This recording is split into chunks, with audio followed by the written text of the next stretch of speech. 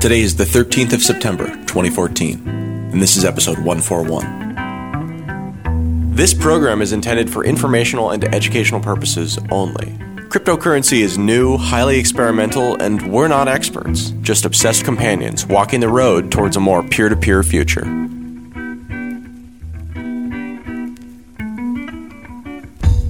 Welcome to Let's Talk Bitcoin. We're going to make this a fun show. We're basically going to do a news roundup and just talk about some of the things that have been happening recently in the world of cryptocurrency. And it's always an interesting time when we do that. Ready to go? Yeah. Cool. So, okay, the first thing that we wanted to talk about today was, man, altcoins are really just taking a hit lately. I mean, everybody's kind of been talking about the price of Bitcoin being down around, $500 or below. And we don't like to focus too specifically on the numbers on that and analyze them and, what does it mean?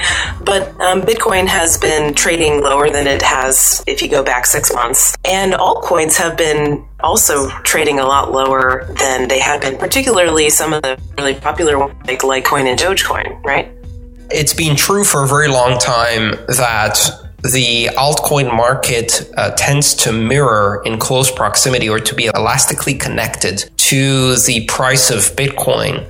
So it is expected, I guess, for altcoins to decline when Bitcoin declines. But I think what we've seen this time is whereas Bitcoin declined and has been a bit bumpy lately, it is currently quite a bit lower than it's been for a while. It seems that altcoins magnified, I guess, that effect and declined even harder. And some of them dropping dramatically and disrupting, if you like, the ranking of coins, and some of the others dropping, but not so dramatically. Now, if you're interested in looking up the numbers, probably one of the most useful sites for that is coinmarketcap.com, which shows the various coins, their relative ranking, if you like, in market capitalization based on the current exchange rate to the dollar vis-a-vis each other. So Bitcoin is currently number one with $6.3 billion in market capitalization. And market capitalization, to explain that just means multiplying the current US dollar price of a coin times the number of coins that are in circulation. Litecoin is at 154 million. The ranking goes Ripple, BitShares X, NXT, Peercoin, and Dogecoin. So just to look at the first, might as well cover the next three: Darkcoin, Namecoin, MaidSafeCoin. It's really interesting that out of the top four, right, two of those are basically crypto platforms like BitShares X and NXT. Well, you might even consider Ripple to be a platform too. So three of those are platforms. How is Ripple so high? I mean, for all the scandal that's been happening. I don't know how to answer that question. I'm scratching my head. I don't know either. I think it's not important to necessarily focus on the price itself, because really the market capitalization and with the price volatility that's going on, a lot of these coins don't really have enough liquidity to be accurately priced. But nevertheless, I think the relative movement is interesting to look. I wonder if market capitalization is even really a good, it's like, is IQ a good measure of intelligence? It's a measure, but it may not be a good one, right? Because what's the trading volume on each of these coins? Would there be any chance that someone actually wants to buy a significant amount of any of these coins? Of course, if they did start buying or somebody started selling, then the price would change. Right. Well, let's answer that question. If you look at the trading volume for the last 24 hours, Viacoin jumps up from 19th position to 4th. Monero jumps into the top 10 rankings at 6th. And so you have a couple of interesting other coins jumping in there in the mix, and a couple of them disappear. Dogecoin stays pretty much where it was. So there's some interesting things going on with this ranking. If you look at the top 10, in fact, Namecoin and MaidSafeCoin are 9 and 10 by market capitalization, which means that 5 of the top 10, or 50% of them, are platforms. Really telling. So, I mean, I know you've said in the past, Andreas, that there's this idea that when there's a new technology that comes out, one of the steps along the way is fragmentation. And you think that altcoins are kind of representing that. And then there's the collapse back together. I'm totally butchering what you said, but could you just go over that again? Do you think this is kind of like the next step in the evolution of cryptocurrency? What's interesting is that when a new technology emerges, in the very beginning, you're going to have experimentation, because when people understand that something like the blockchain is inherently useful, they may not necessarily agree with the parameters of the first implementation and then try their own alternative. And so you have experimentation, which leads to fragmentation of the market. And it takes until that technology reaches a level of some stability and maturity in the market before you start seeing consolidation and finally standardization. It's interesting to look at a parallel here, which is the internet and some of the underlying networking technologies such as Ethernet. Today, the vast majority of data center networking and local area networking, and by vast majority, I'm thinking probably in the 99.9%, is Ethernet. It's not the same Ethernet as it was back in the mid 80s or early 90s, but it's still called Ethernet. It's very similar in many ways. And the overwhelmingly huge majority of traffic that is between networks, routed traffic, is TCP/IP internet traffic.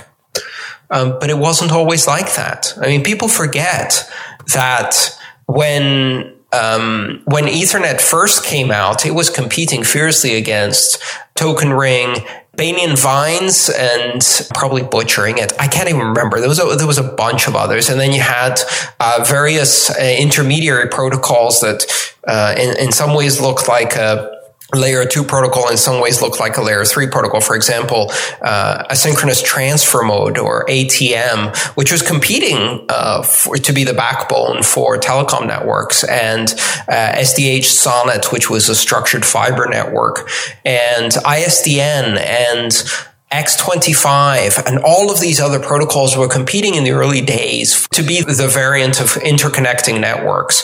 And all of those are pretty much eclipsed nowadays. There's probably still X25 networks out there. There's probably still ISDN. I don't think there's any token ring. I'd be surprised. You might find it in some.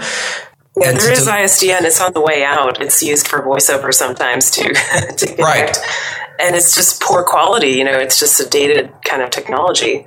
Yeah, antediluvian networks where you have X25 maybe. I recently found out that the interconnect for air traffic control is using teletype, wow, which is very interesting. So all technologies never completely die; they just wither but you can still find them in pockets. But here's the point: before Ethernet became dominant and before TCP/IP became dominant, they both had to compete against a broad variety. And at some point, there were a lot of competing protocols for both of those, for layer 2 and layer 3. Nowadays, they're dominant. There's no question about which protocol you should use for layer 3 or layer 2. Those are pretty much decided questions, at least for the current evolution of technology.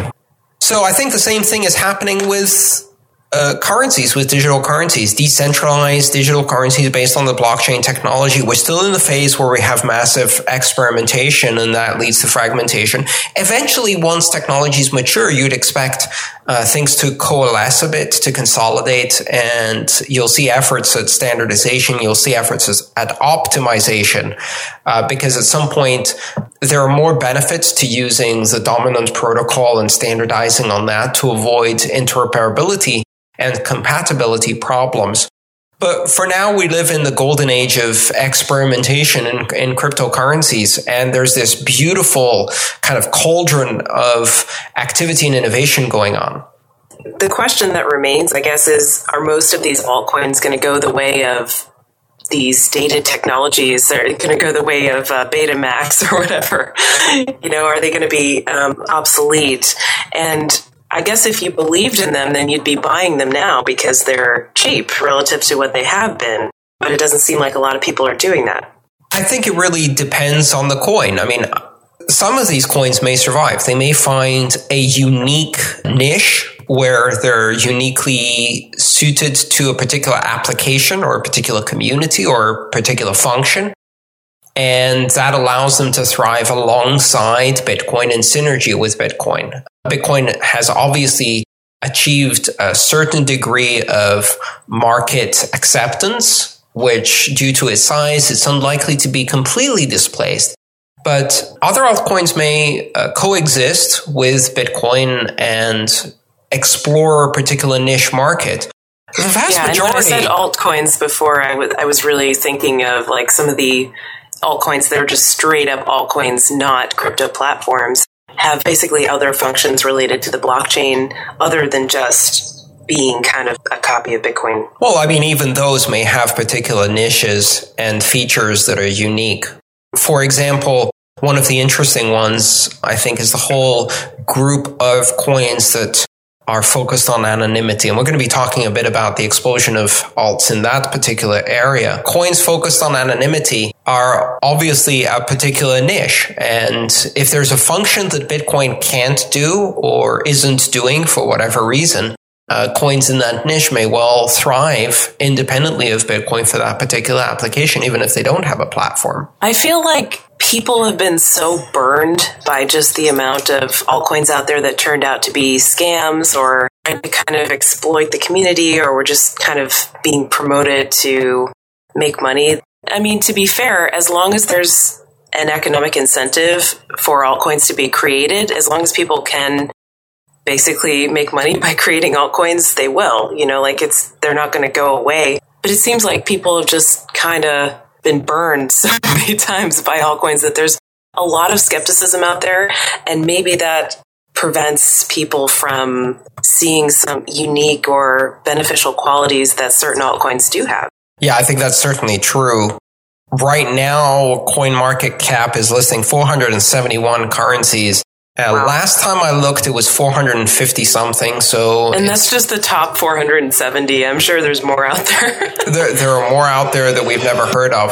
Yeah, I think it's going to be true for a very long time, and perhaps permanently, that the vast majority of altcoins will be not particularly interesting. They won't offer any massively differentiating features. There'll be a Me Too attempt. And in many cases, they're going to be essentially scam coins, pump and dump coins. But that doesn't mean that all of them are. There may be a few exceptions. And I can't say which ones those are. I don't know, really. I have a few that I'm interested in. You know, you never know. I think what's more important here is the level of activity. As long as people create new things because they believe that there's a reason to differentiate from Bitcoin, that will allow us to experiment. And, you know, if the only lesson we're learning is beware of scam coins, that's a valuable lesson too. Yeah, it is. Especially when in the realm of anonymity. I mean, especially in that area, there's a demand for it. People want to be able to use cryptocurrency anonymously to preserve their financial privacy. There have been maybe some good faith attempts to provide that to people, but also some that are just really not providing that, but trying to kind of take advantage of people's hunger for it. Yeah, exactly. The anonymity niche is a very specific niche, and it's easy to differentiate there and to explain to people exactly how you're differentiating. It's the most obvious application of cryptocurrencies that is not easily fulfilled by Bitcoin at the moment. But again, you know, look at some of the other coins out there and how they've been faring. It's really quite shocking how quickly a coin might rise to a high level of market capitalization and then very quickly break and lose value. I'm looking at Dogecoin here, for example. It reached a market capitalization exceeding $90 million. And that was in mid-February. And now we're looking at September. And the market capitalization is, 12 million? That's a pretty drastic difference. I mean, I remember us talking last December when Bitcoin was up around $1,200, trading at its all-time high, about the rally in altcoins. And it seemed like there were lots of altcoins that were just rallying kind of for reasons that seemed a little bit elusive. Like, you know, perhaps people were just thinking, oh, well, a Bitcoin is too expensive. I can't afford that. I think I'll buy some X coin instead, whichever coin they wanted. So all these altcoins are rallying. Now we're seeing kind of the opposite happen. They're being hit really hard when Bitcoin's down a little bit. So are they just kind of expressing these extremes of what's going on with Bitcoin? Well, there seem to be two components to that. One is that all altcoins essentially elastically are connected to the Bitcoin price. So, if Bitcoin goes down by 50%, take Dogecoin, for example, is down by 80%. Well, some of that, if not most of that, is just a decline of the overall market with Bitcoin leading and Dogecoin following. And some of that is a component of Dogecoin's own drop in popularity. And so you can essentially remove one of the factors if you took out the relative difference in Bitcoin's price from the Dogecoin movement, and then looked at the excess movement, if you like, of Dogecoin. Tor Demeester has done a really nice analysis. He's a young analyst who works in financial analysis and looks at the overall market. And one of the things that I found very interesting was his view of the altcoins as essentially an overflow system, where when the price of Bitcoin goes up and Bitcoin becomes too expensive in the minds of many investors or buyers, they flow into the altcoins. And then if the price of Bitcoin declines, then you see this outflow from the altcoin. So essentially you have this lagging following of the alternative currencies vis-a-vis the price of Bitcoin. I think that theory seems to apply quite well, and the market evidence seems to follow that theory quite nicely. And then you can remove that factor from the overall movement. I've seen his analysis, and maybe you would know better than I would, but I'm sure that happens in other sectors, like with tech stocks or whatever. Google or Apple is too expensive, so I'll buy this other company, and perhaps that'll give me that meteoric rise that I'm looking for. Yeah, well, in other markets, the situation is rather dire, because today there's this hunt for yield, and there is no yield left anywhere. Everything is inflated. Bubbles have inflated everywhere. Too much money poured into an economy with not enough productivity. So for mainstream investors, you've seen this exodus into cash, because most of the other investments are already at all-time highs, far exceeding, the underpinnings in terms of productivity, price-earnings ratios, and all of those things that you would expect. The fundamentals are not there, and you've got these giant inflated bubbles. The one interesting thing about the cryptocurrency market is that there's still a lot of possibility in it from the perspective of an investor, but it's got such high volatility that it takes a very strong stomach or a very diversified portfolio to be in it with some degree of safety and prudence. Couldn't you say the same? Almost, I agree that the Bitcoin sector has a lot of potential, especially in the minds of investors, but I don't know. A lot of these Bitcoin companies are going to fail. The ones that are getting funding now and have been getting funding over the past year or so. Well, 90% of them are going to fail. If we look at, the statistics in the broader economy, 9 out of 10 startups fail. Now, in the Bitcoin space, it's probably going to be 95 out of 100, or even potentially 99 out of 100. The good news is that's investors risking their money in high-risk ventures where they need to be diversified. And the community as a whole benefits, because even if 95 of these companies out of 100 fail, they still explore 95 different areas of the market. And if the only lesson they teach us is there's no market there, that's still a very valuable lesson. And they may learn some other lessons along the way that will help other companies thrive later. This is all great for the market as a whole, all of this investment, even if the individual companies fail. You have to expect, in an area of technology that is so new, that the rate of failure of startups is going to be much higher, especially when you have a lot of unscrupulous actors, which unfortunately we do have in this space. And everything you just said could also apply to altcoins, in relation to Bitcoin. Absolutely, yeah. I can look at altcoins and watch, 999 out of 1,000 altcoins fail and still think that the altcoin market has something unique to offer. And that is a giant field of experimentation. And you can't possibly, at least in my mind, you can't exclude the possibility that out of that boiling cauldron of innovation, something unique will pop up that will end up becoming a big market.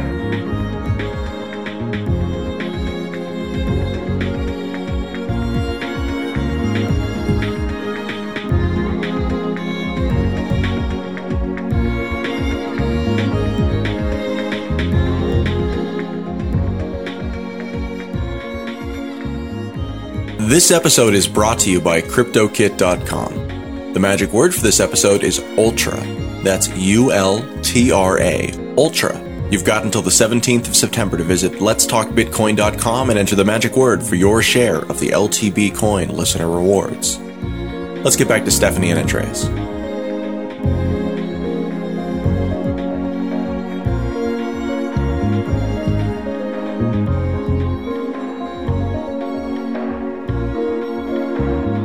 So this is a very interesting story, and I like to say, first of all, that I have no answers here, but a lot of questions have been raised, and I think it's very interesting. There is a big, drawn-out fight going on between two opposing communities, together with just never-ending accusations of scams and pump and dumps and trolling and fraud and all kinds of things from both sides. I hate to do the he said, she said kind of juxtaposition journalism. I think it's interesting to look into some of the things that people have supposedly revealed in this space. I would like to learn more, but I have not had any firsthand research of this topic. Perhaps it might be a good topic to discuss with a guest further on. Let's start with the beginning. So CryptoNote.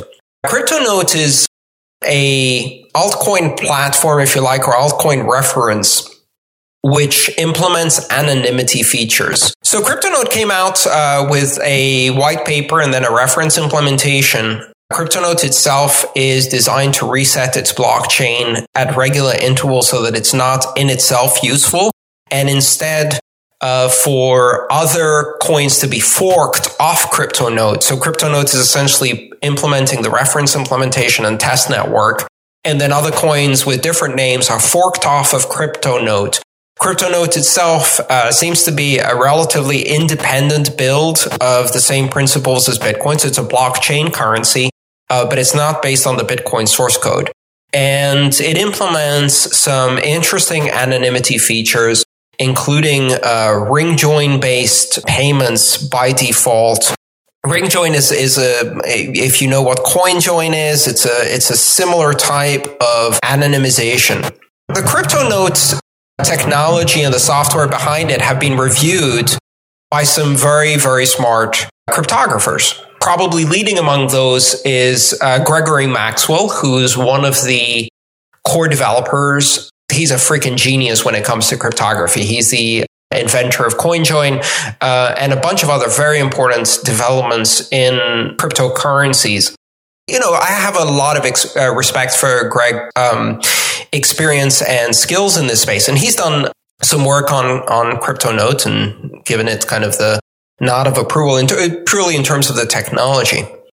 Now, from CryptoNote, a whole bunch of alternative coins were forked. The first one was Bytecoin in, I believe, November of 2013. And Bytecoin, BYTECOIN. First of all, a quick note there. There was another Bytecoin. And that other Bytecoin was developed, and I believe, the other Bytecoin was currency short code BTE, and the new Bytecoin is currency short code BCN. They're very different. Jeez, this is so confusing. It's just, it's a name overlap. The old Bytecoin had nothing to do with any of this. But basically, we've got a clone of CryptoNote called Bytecoin BCN. And that's one of the first altcoins that was developed, or it was the first fork of CryptoNote. Since then, 8 other forks have happened, including Monero, which is also very well known and is now ranking with the highest capitalization among the CryptoNote children. Let's call them all CryptoNote children. So these coins have baked into the protocol some privacy features, which is what people have been crying out for with Bitcoin for a long time. I think a lot of people want that. Has that been vetted? I know it's been vetted, but what were the results? Is this actually private, anonymous? Is this really kind of solving that problem?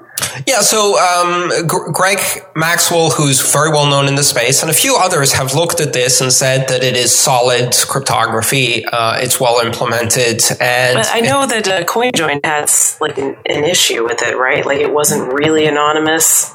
There was some research that got published on that, I think by Christoph Atlas. Let me look that up.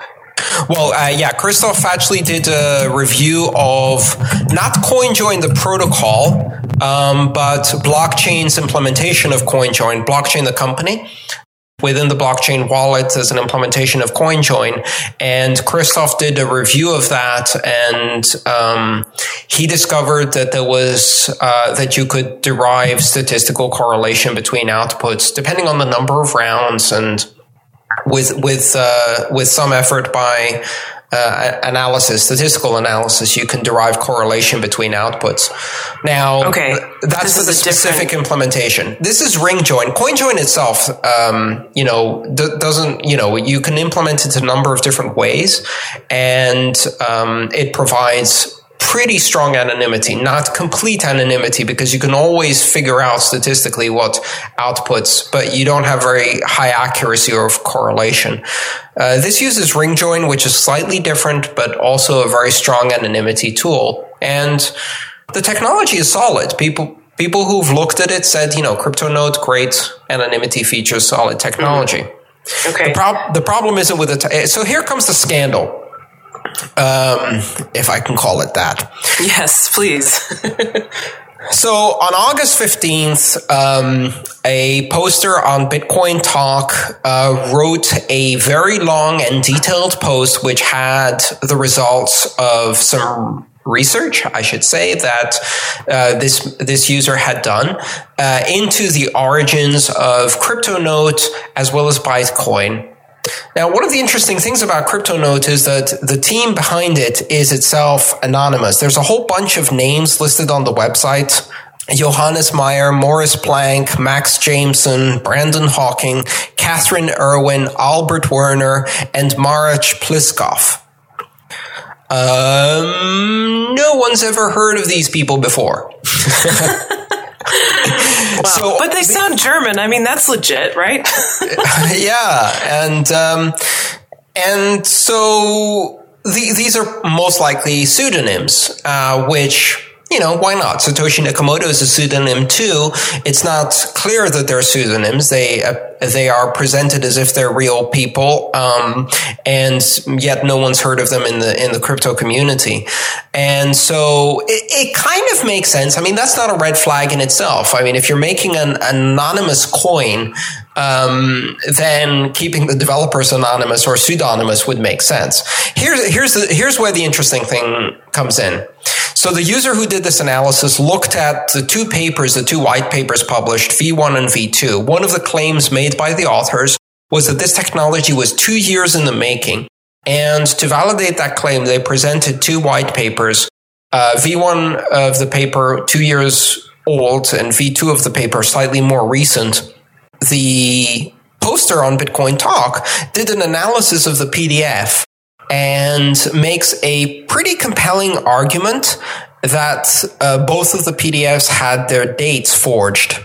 And that in fact, whereas the PDFs claim to be 2 years old, they appear to have been constructed not only much more recently, but that V2 was written before V1.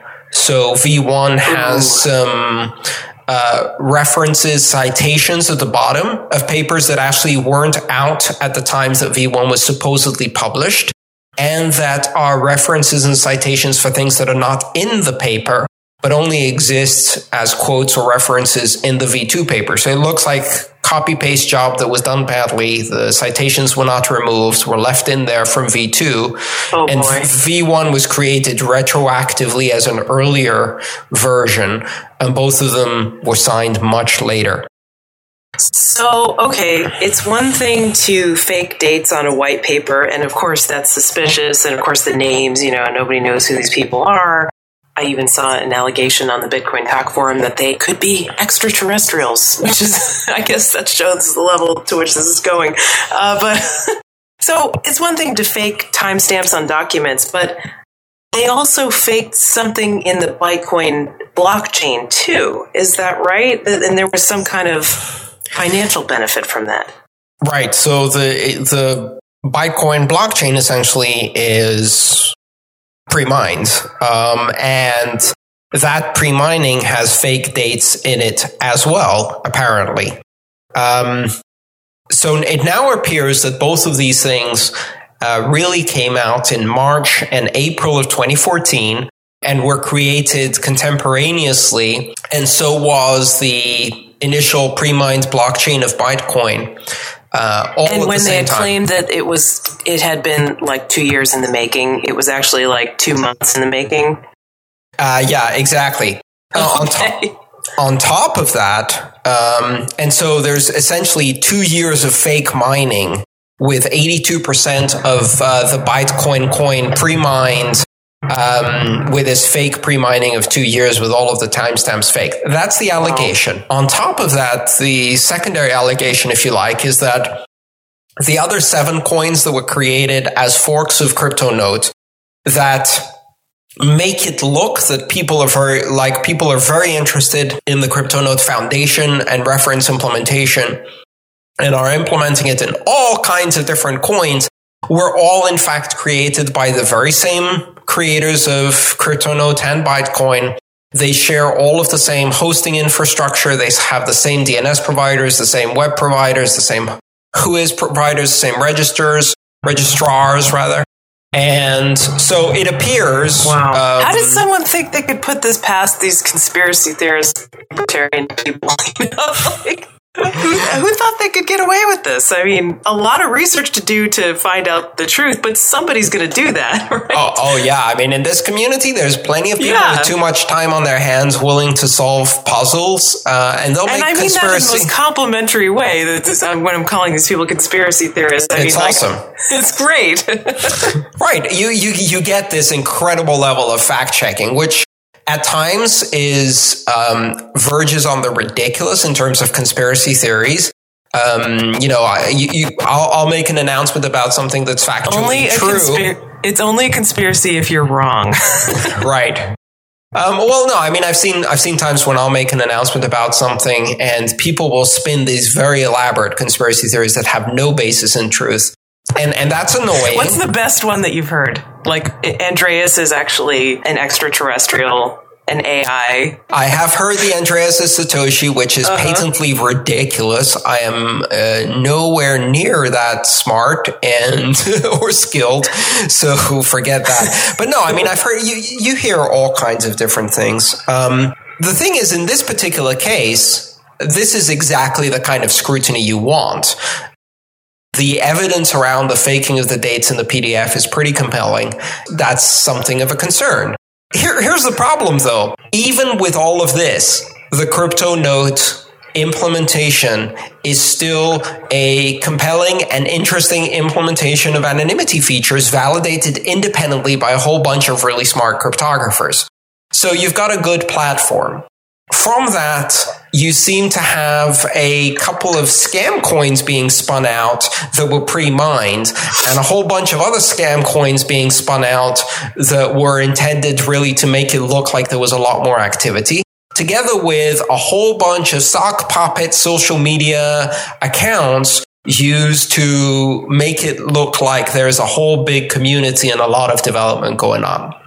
And then within all of this, you've got one coin, Monero XMR, which is a clone of CryptoCoin, but which in a surprising move, I guess, was taken over by a community of followers. So it was developed by someone originally. I'm not sure who. I think it was, again, one of the anonymous or pseudonymous creators of CryptoNote, perhaps. But then it developed a community around it, and the community kind of did a hostile takeover, if you like, or a friendly takeover of the development effort. and built a real community. And Monero actually became very, very popular compared to the other CryptoNote coins and has a fiercely independent community.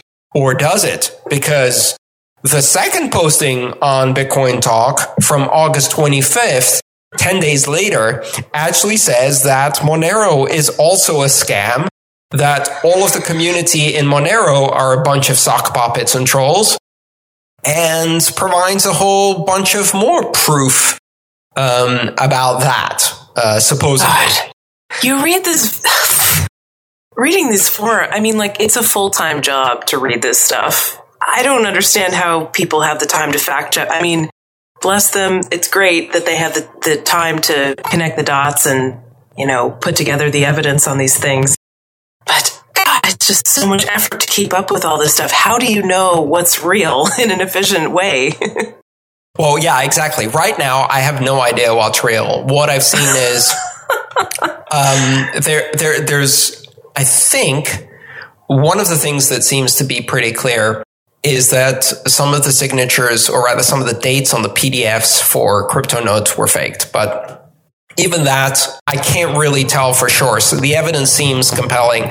I've looked at the PDFs myself, and it seems to have these little, what I call them, footprints that indicate something fishy was going on there.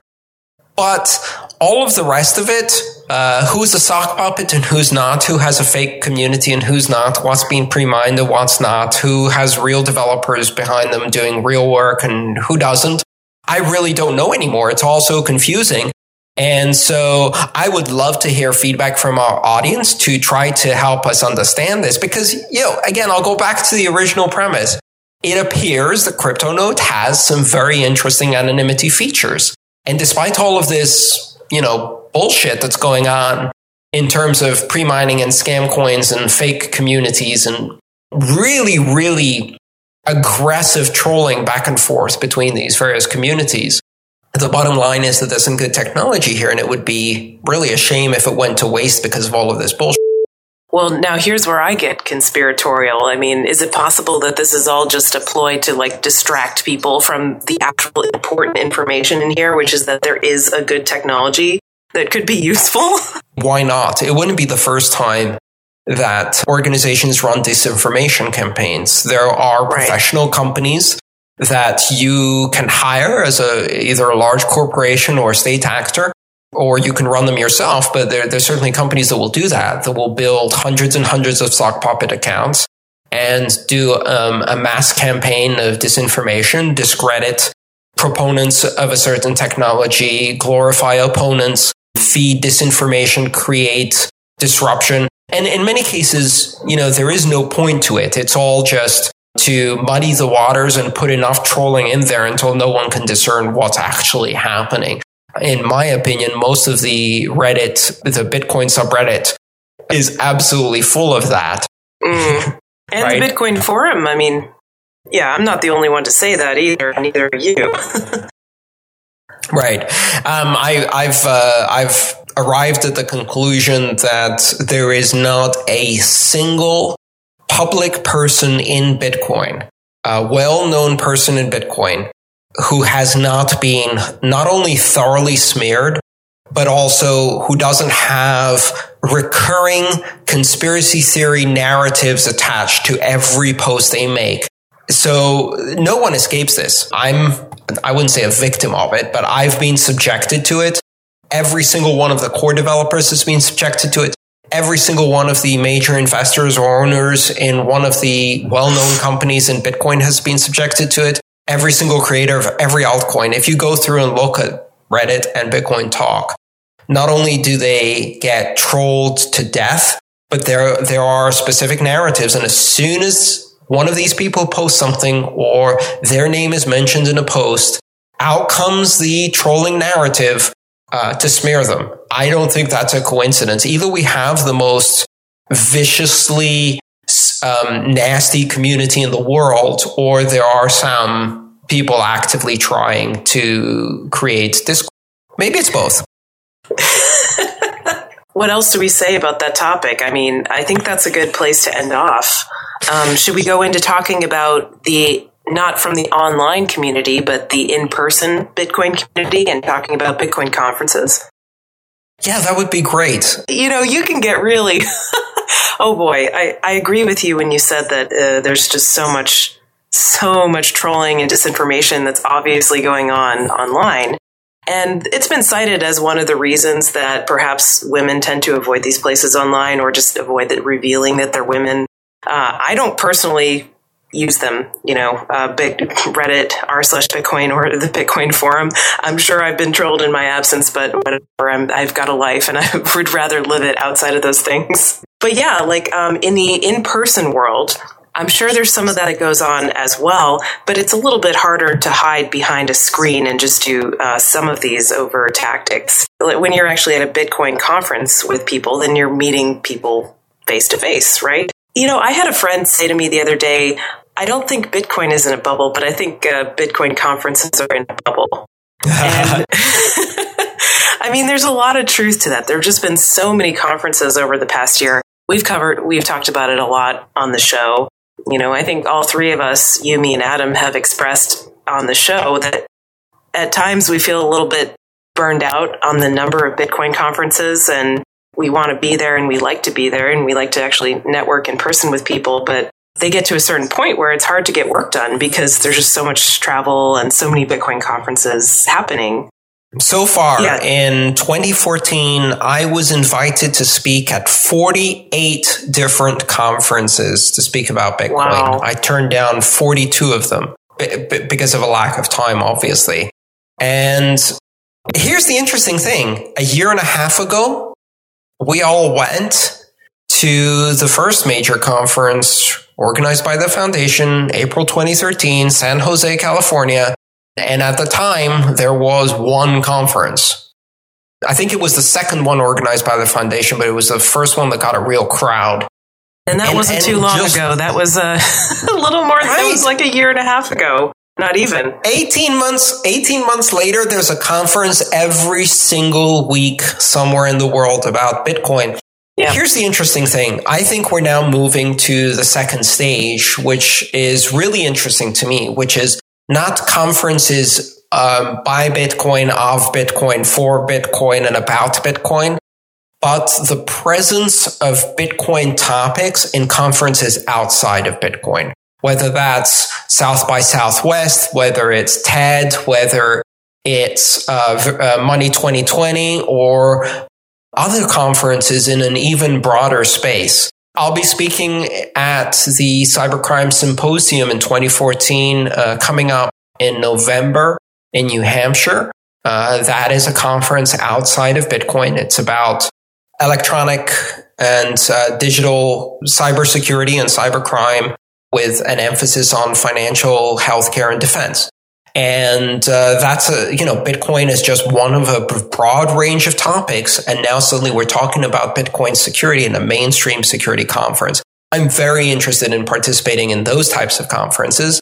And I think that's a very big part of Bitcoin growing up. I agree with you there. Sort of getting out of the bubble or getting out of the insular kind of community of true believers and reaching out outside of that community to other people who haven't really heard about Bitcoin yet, or maybe they're just hearing about it for the first time. What we're seeing now is there's a few, obviously, major companies in Bitcoin like BitPay and Coinbase that are starting to sponsor these major events. BitPay is sponsoring the Money 2020 conference.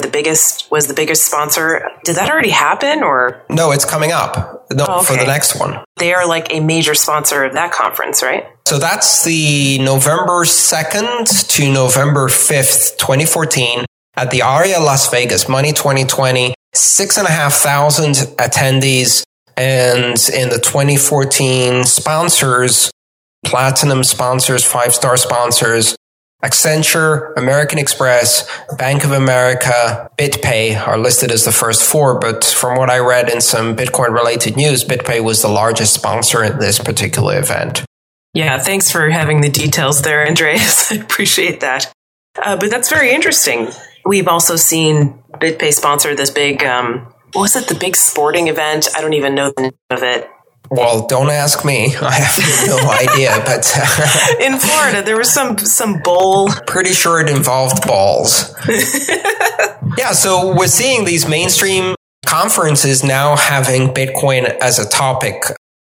2 years ago, South by Southwest. That's what it was. Oh, there we go, yeah. The St. Petersburg Bowl, which is what even sport is this? It looks like a football game, but don't quote me on that. Anyway, go ahead. Yeah, the other one is South by Southwest. 2 years ago, not a single mention of Bitcoin. This past South by Southwest, it was a couple of months ago, I guess, Bitcoin had a huge presence. It was talked about throughout the conference. There were a couple of big presentations. In the next South by Southwest now, in March of 2015, there's already a number of people working on broad-ranging proposals for a range of Bitcoin topics. And I'm hoping to speak there as well. I'm really focused for the next 12 months doing as many mainstream conferences with a Bitcoin topic rather than Bitcoin conferences and bringing Bitcoin to a much more mainstream audience. My personal experience with that was really started with the Joe Rogan Experience, the podcast show with Joe Rogan. Yeah. You know, Joe had no idea what Bitcoin was. And he invited me. I did that twice. I'm hoping to go again.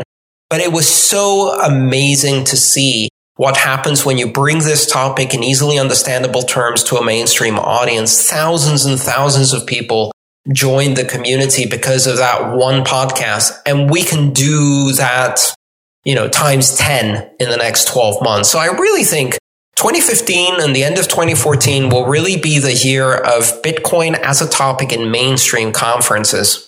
Maybe that means the Bitcoin conference itself. I'm with you there, Andreas. I mean, I kind of came to the same conclusion early 2014 when I gave a talk about Bitcoin to an audience that didn't really know much about Bitcoin.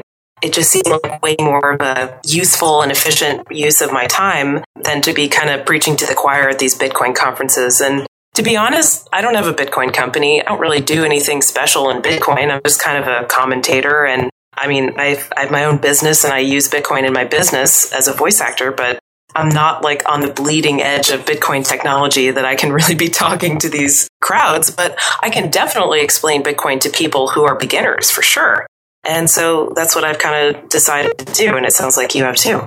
Yeah, I see my role more as a Bitcoin ambassador to mainstream audiences. And I've done a couple of things related to that. But certainly that's going to be my focus for the end of 2014 and 2015. That doesn't mean I'm not going to be doing the Bitcoin conferences themselves. I think a lot of them, especially the ones that are community driven, are very interesting, and they provide a great opportunity to meet up with many of my friends in the community and see many of the people I know in the space.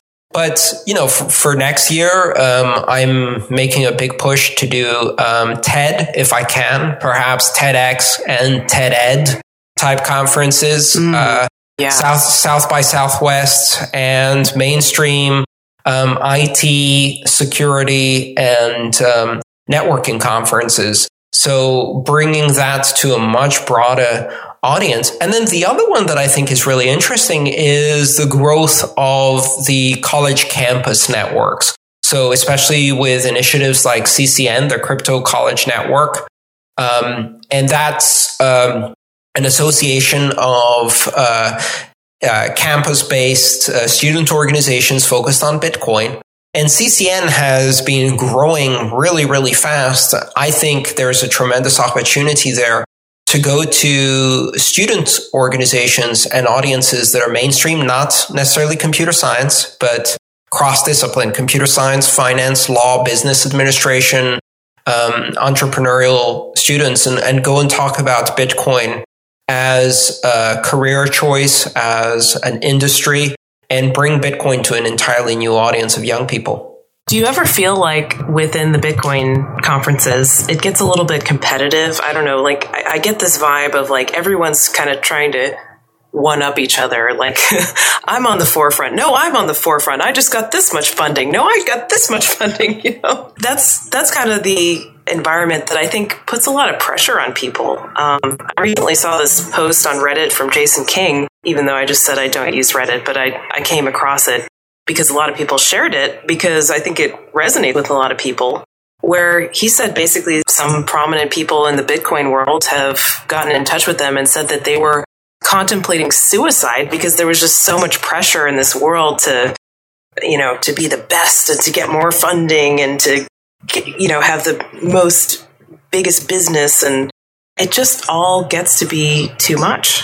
Step away from the keyboard. If that's how you feel about this industry, it's not worth it at all. But, here's the interesting thing. I think to play out that thought, if really the mainstream companies in Bitcoin are trying to outplay each other and outsponsor each other and make big splashy announcements, maybe this is the time when we should see more Bitcoin conferences with, guess what, lower ticket fees. I mean, come on, you can't be charging $500 to go to a Bitcoin conference when you have 15 platinum sponsors.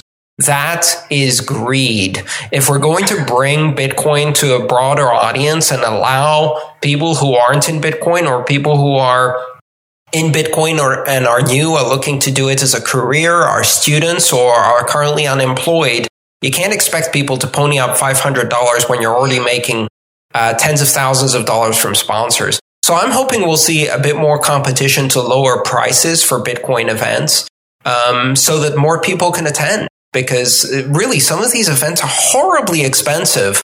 And if all of these companies are sponsoring and trying to make big splashy announcements, well, they can pick up a bigger part of the tab. Yeah, I think there have been a lot of people who have entered the Bitcoin conference space recently who have never really organized conferences before. They just kind of saw an opportunity and said, yeah, let's organize a conference. How hard could it be, right? But then they encounter all these organizational issues, of course, as anyone who's trying to put together an event like that does. And so now with the specialization of Bitcoin conferences, with them becoming a little bit more niche and specific, I share your hope that we will see some more community-focused, more affordable types of events. I'd like to add to that the idea of more focused Bitcoin events. We've seen really Bitcoin go into three different directions. You have people like Jason King organizing conferences that are focused primarily on the charity, non-governmental organizations, and nonprofit organizations. So Bitcoin for charity and nonprofits. I think that's a great direction to specialize in. We're also seeing a number of conferences that are focused on the investor side. So they're conferences that have a lot of presence by banking organizations, investors, and VCs. You can easily see which ones those are. Neither I nor Stephanie will be appearing there. Lots of suits, not too many ponytails. I think the third class of conferences that we really need to see some specialization, and I'm hoping we see that a lot more in 2014 and 2015, is conferences focused on software development. So cryptocurrency software development, conferences with developers, with workshops, with an emphasis on software engineering, code development, workshops, hackathons, job opportunities, combined perhaps with job fairs.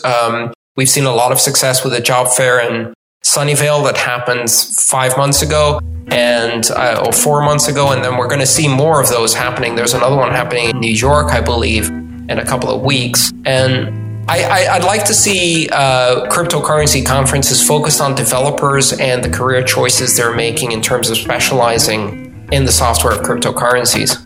And those I will go to. Thanks for listening to this episode of Let's Talk Bitcoin. Content for today's show was provided by Andreas M. Antonopoulos and Stephanie Murphy.